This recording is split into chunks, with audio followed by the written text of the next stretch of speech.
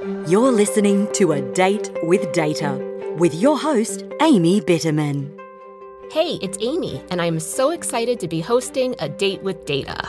I'll be chatting with state and district special education staff who, just like you, are dealing with IDEA data every day. A Date with Data is brought to you by the IDEA Data Center. Welcome to A Date with Data. Today, I am joined by Matt Sewell, Director of Special Programs, Yvonne Green, Administrator of Monitoring and Program Effectiveness, and Jody Fields, the Part B Data Manager, who are all with the Arkansas Department of Education. Arkansas is one of the first states who have now gone through phases 1 and 2 of OSEP's Differentiated Monitoring and Support, or DMS 2.0 system. Just as a refresher, phase 1 is when states are providing relevant information in response to OSEP's requests for documentation. And then in phase 2 is when the states are interviewed and there's also an on-site or a virtual visit. And we're going to hear all about Arkansas's DMS experience so far. So to kick things off, could each of you just say a little bit about yourselves? Matt, do you mind starting us off? I would be glad to. My name is Matt Sewell. She said I'm the State Director of Special Programs. Prior to coming to the Department of Education, I spent almost 20 years in the public school system in a variety of roles, ranging from classroom teacher, school bus driver, coach, director of finance, athletic director, special education director, building principal, prior to coming to the department to fill the role of special education director. And now I'm in my 5th year here at the department. Wow, you've really done everything. I've done a little bit of a lot of stuff, and I've never been really good at any of it. I'm sure that's not true. Oh my gosh. Okay. Jody, how about you? Hi, I'm Jody Fields, and I have been the Part B Data Manager for Arkansas since December 2003. So that is 19 years and 20 child counts. but who's counting, right? Who's counting, right? So Okay. I am actually housed at the University of Arkansas at Little Rock with a grant through the Special Education Office to handle the special education data management, and my office basically handles all of it in regards to the APR and the 618 data. Great, thank you. Yvonne? Hi, I'm Yvonne Green, and I am the Administrator for Monitoring and Program Effectiveness. I've been with the department here for about 10 years in a variety of roles. And prior to coming to the state of Arkansas, I was an educator in Texas. My experience is in special education and general education in a variety of settings, resource, self-contained, and inclusive settings. And I was also an early childhood coordinator. Great, thank you all. So to get things going, we'll start kind of at the beginning. And if you could just tell us how you got ready for DMS, what you did to prepare for that first phase of sort of documentation and pulling together all that information that OSEP requested, and then also moving into that second phase of your interviews and your virtual visit. Great. I don't mind to kick us off there. So we started this process actually in the fall of 2019 when this was first launched. And at that time, what we did and what I would most likely recommend others to do is first and foremost, look at what it is that OSEP is going to want. Those the protocols are available for everyone to look at. And after you get a hold of those protocols, really think about and strategically think about who are the people that need to be involved. Do you have an administrator of monitoring? Do you have people who are multiple hats? Who are the people that you would like to speak on behalf of your agency? Those are all pieces of that thought process when you begin trying to determine how you're going to navigate everything that there is to collect, because there's a lot of stuff there.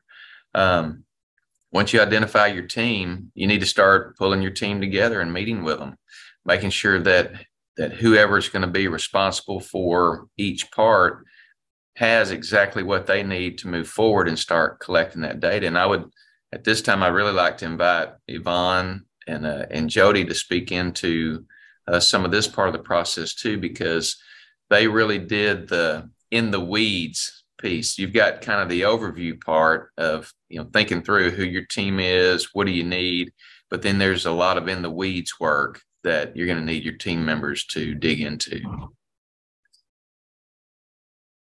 I found that the protocols that were adapted by the TA centers were especially helpful because they added columns for you to talk about who was responsible for particular sets of information, where documentation is to support whatever the question is asking. And there was a way on those adapted tools to really answer whatever the protocol questions were. I found it very helpful to go really deep, understanding that there was a lot of repetition in some of the potential sub-questions because they're really trying to seek clarification and understanding of what your procedures and processes are. And so if you've written solid answers, sometimes your solid answer may apply to multiple questions because, again, they're trying to go deep. But at the same time, you have to hold the overarching question from the protocol in mind so that you don't go down extra rabbit holes. So what is it that they are looking for in this particular question? If they're looking at the integrated monitoring questions, then keep the conversation around how your team truly integrates their monitoring protocols and procedures across all of the areas within their office. So one of the things I think we all did was look at our actual internal procedure manuals, finance, monitoring, data, dispute resolution, on what we had in place, what could have been missing, whether there's things that we haven't updated. So when it came to data, we had done the data process toolkit from IDC like 5 years ago, and in the spring of 21, we started to update all of those. So going through and updating them and making sure we had things in place that we knew what our procedures were, especially since there was new staff who hadn't been here for like only a year at the time as we were getting into this, once it kicked back off the second time around. Mm-hmm. But really is making sure you know where everything is. And one of the other things we went digging into was our website. Making sure the website was up to date, that we had the most recent information out there. So as OSEP went out looking for things, we could tell them exactly where it was and that it was the most current information. And I think that really helped with the documentation request, because we were able to have so much available on our website that it limited what extra information we needed to go find because we have so much available publicly. And Amy, I would add that as you develop your team, your team of individuals, one of the first topics of conversation, once you get past what documents do we need to identify, where they are on our website, what about our process guides, is what TA centers need to be part of this team. And who are those individuals from those TA centers that you should immediately involve, not wait until you've begun the process, but allow them to be part of your team from the beginning, from the onset of the process until the completion of the process. Because the questions that they'll ask you, the things that they'll take a look at for you, just being your teammates and coaching you at times through it was invaluable to us. And yeah, I'm sure as more states are going through this, also having TA centers who have been through it with other states will be helpful because they'll know the experience, know what types of questions might be asked. One of the other things I would say is, even if they're meeting on finance, have everybody there because they'll all bring up finance. And so like for data, they'll bring up the MOE CEIS reporting. So your data manager may need to be there, or they're looking at if someone was non-compliant in something, monitoring still needs to be there. While you're thinking it's just this particular topic, it all is integrated and it all overlaps. And so you think, I don't need to have somebody on this call. And then in the end, you're going, we should have had so-and-so on the call with us because it does overlap across. And that's what they're really looking for, to see how we are integrated and that we all work together. Yep. And that everyone, it's not just one person and very siloed, but it's a team effort and it all comes together, all the pieces, like you mentioned. Yvonne, were you going to say something? Yeah, we used the TA centers to review our protocol guides or any procedure manuals that we have, just to help us. They were reading it as somebody with a fresh set of eyes and were able to provide feedback, which helped us clarify and actually have a stronger procedure manual or process guide in whatever particular area that is. So the TA centers really helped us identify some holes that we were able to fill in prior to jumping into phase 2. It sounds like you took those protocols and did you actually kind of, like Matt was talking about, assign different people to their protocol that fit in their work, and then kind of went through and actually drafted responses or kind of put down, here's the evidence, we have to support each of these items? Was that part of the process? It was absolutely part of the process. Each person went through their protocol individually, and then we would meet collectively to go through those protocols, to discuss what examples you had, where those things were located.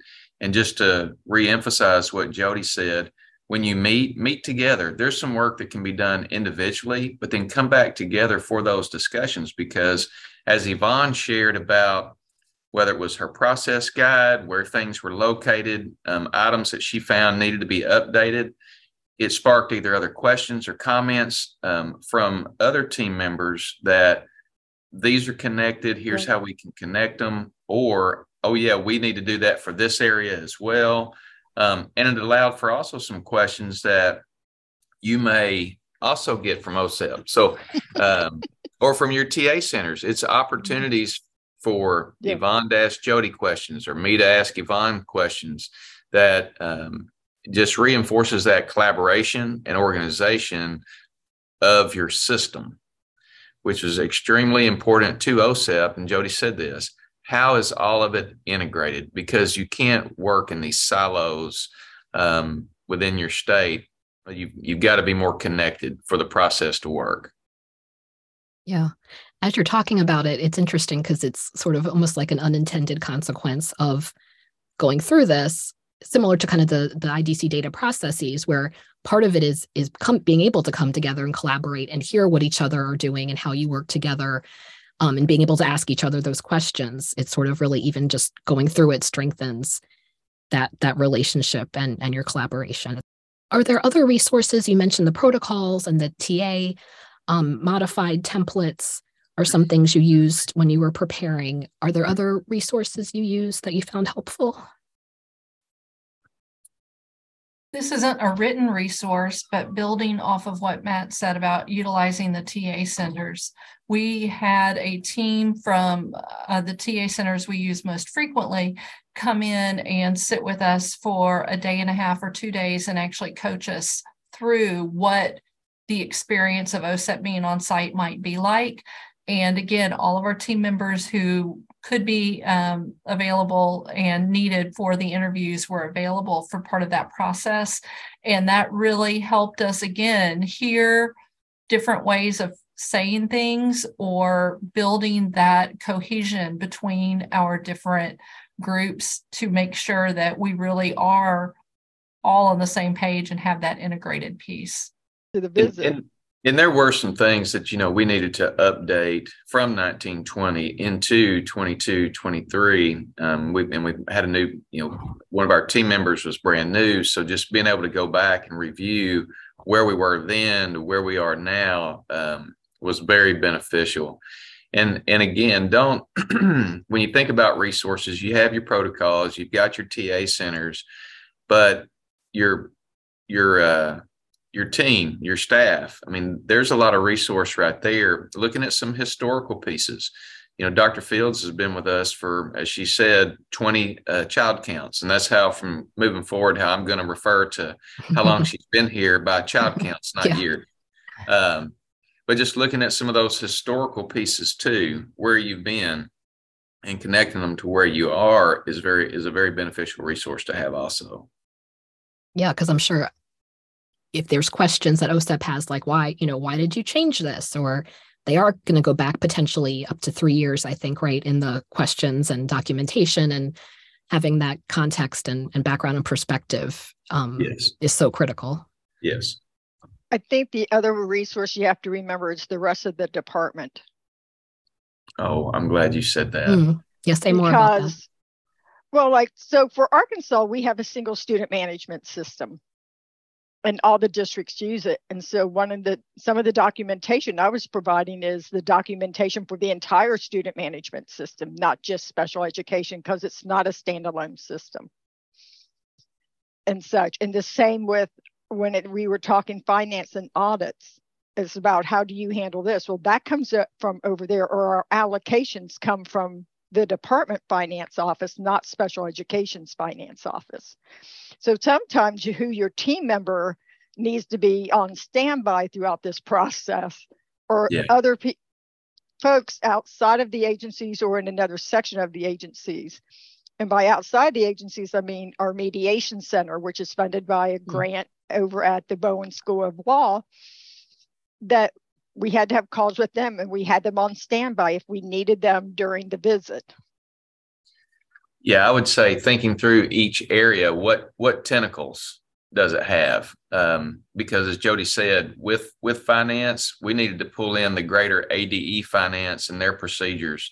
We needed to bring in legislative audit, because our school districts in our state are required yearly to have some type of audit. And legislative audit sometimes does audit findings. And if those are around the area of special education, what is your notification process? And then what kind of actions do you take? So really thinking through the resources that are outside of the Office of Special Education and the other folks that you work with just outside of the doors and the offices that you sit in every day. And Jody, thank you for bringing that up, because like she's saying, Rick, with dispute, needing to connect with Bowen School of Law, who handles all of our mediation and facilitation processes. It's very, very valuable. Yeah, that's a great tip for states that are still getting ready for their visit, that they have to, definitely think beyond just special education. And like you said, those tentacles and where they reach, and having those early conversations with them to make sure they're on board and understand what this looks like and what, they may need to contribute. In terms of so you all had a virtual visit, I know. Can you talk about that experience and what were the kinds of questions that OSEP was asking? Just kind of share with us what that was like. So I would say that the virtual visit was very similar, and my team, they may have a totally different take on this, but I would say that the virtual visit was very similar to the calls that we had scheduled in phase one. We had many, 2-hour calls scheduled in phase one, where we were going through protocols or going through documents that had been submitted, or, looking at things from the website. And the virtual visit was very similar, except for it was all day, which an all day Zoom is a 2-hour Zoom is tough, and all day Zoom is a little tougher. But they were really gracious with it. They scheduled breaks in there so we could take, 15, 20-minute breaks, schedule a lunchtime. Honestly, I probably would have preferred to have people on site, because when you are looking at documents and trying to explain documents, sometimes it's easier to just place them in someone's hand so that they can be reviewed. And maybe sometimes there's less questions or questioning because they do physically have that document in their hand that they can review. I think the virtual experience, I agree, I would have preferred a face-to-face. It just allows for a different level of interaction. But the virtual experience, I wasn't sure what to expect, but it still ended up being a positive experience. There are multiple people on the team for OSEP, and those team members are assigned specific roles and specific protocols. So the way the question and conversation flows depends on the personality of the person asking the questions. But regardless of who's asking the questions, one thing I would say is to be cognizant of your language and vocabulary so that you're sure we're all talking about the same thing and that the definitions we're using are common definitions. Ask for clarification, pause when you need to pause and ask for a repeated question so that you can really gather your thoughts. Sometimes there's just an intensity in the questions that we experience, but be prepared for that and just take a deep breath and move forward. Don't let an intense moment derail what you know you need to say to OSEP. Just ask for that clarification and collect your thoughts and then answer the question. And rely on your team members. Like, one of us doesn't always know every answer. We would ping pong with our answers when somebody else said, hey, this is also applicable to that question. Yeah. And for the data piece of this, really we had such a good conversation with our meeting prior. And one of the things they requested was to see the student management system. And so I just was able to share the screen and walk them through our training side of the student management system and explain how we collect everything. And it really showed them then how the data is all integrated into the bigger system. And we were, by doing it virtually, while they have a copy of the documents and they're asking questions about the documents, one thing we could do, though, is share it back on the screen and show them exactly what we were talking about. And one of the things that you definitely have to remember is if you're submitting a document for a specific question they're asking the document for, make sure you know exactly what document you sent them. Because I know there was a few times that mom was like, no, I sent you this document to answer this question, not to answer that question. Because they're like getting confused as to what was being sent. Mm-hmm. So internally, you've got to make sure you know exactly why you sent them the document and which question it was being asked for. Right. And because you're not there together, to be able to say, no, that one's this one and hand them a different document. Instead, it's really understanding how everything is and what you sent and know exactly, why you sent it. And I would reemphasize what Yvonne was saying, and she didn't say it this way, but don't get frustrated. They're asking questions, and some of the questions are very good questions, and some questions do seem somewhat repetitive, and some questions are about one form that goes with, or a document you submitted that may go with something else as to why you submitted it. But don't get frustrated. It's like she said, answer the question. If that document is not the correct document for the question they're asking, clarify what is. And also remember that they're asking you questions because they don't work in your state. So what you know and what you submitted, don't take the attitude that, well, it's right there, I submitted it to you. Take the attitude of, they don't really understand what we're doing in Arkansas because they don't work in Arkansas every day. And so, being, I guess, respectful, so to say, and treating them like they're your colleagues and not treating them like they're out to get you may help as you progress through the monitoring cycle. Mm-hmm. Yeah, just like you're treating them as, new staff who are just teaching and explaining, how everything operates. And for me, the protocols were really helpful in filling out the answers and getting the understanding of how repetitive it was, because then I anticipated more repetitiveness during the actual phase 2. And writing down the answers in the protocols also helped me. It was like my teacher lesson plan. Like, okay, I've written it. I know what's going to come next. Yeah. And so that gave me just a more solid internalization, I guess, of what I felt like I needed to say. So that was just another benefit of using the protocols, because it did come back in phase 2 to help guide through the answers and the clarity they were seeking there. So were they kind of generally working their way through the protocols during the in-person? Yes. Or not? Yeah. Yes. Yeah, they're working their way through the protocols with some follow-up questions, just really trying to gain really very specific clarity on what you do as a state, given a certain scenario or this subset of questions or specific document. And the one thing, Amy, for Arkansas, we were not asked to complete the protocols and submit them. So we were completing the protocols for ourselves, not necessarily to submit to OSEP. But it sounds like no matter what, if they're going to ask for them or not, still having them all completed to be able to respond is key. For sure. You're going to be miles ahead if you will work as a team to complete those protocols and have evidence to support what your answers may be for those questions, and determine who's going to speak about those questions when it's time to meet with OSEP. Right. And some things will overlap. So there's not an actual protocol out there for significant disproportionality, but we were sent questions around significant disproportionality. And while my office handles the identification side, Yvonne's office gets to handle all the compliance side of that.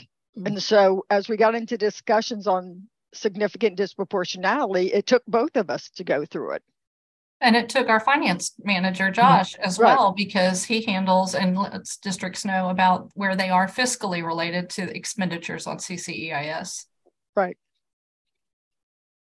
And that's part of the reason why some of the questions seem to be so redundant. You get from protocol to protocol because they're trying to get it from, here's the monitoring perspective of that question, here's the finance perspective, here's the data perspective, and here's the general perspective, that they all overlap. And so the same question just seems like it's always coming back, but it's the different components within your general supervision and how it ties together. Yeah, that's a really good point. And I think Yvonne made that earlier on. It looks like you're answering the same question maybe over and over, but you have to think about it from the lens and the perspective of that particular component or like overarching question that it's part of. So always kind of keeping that in the back of your mind.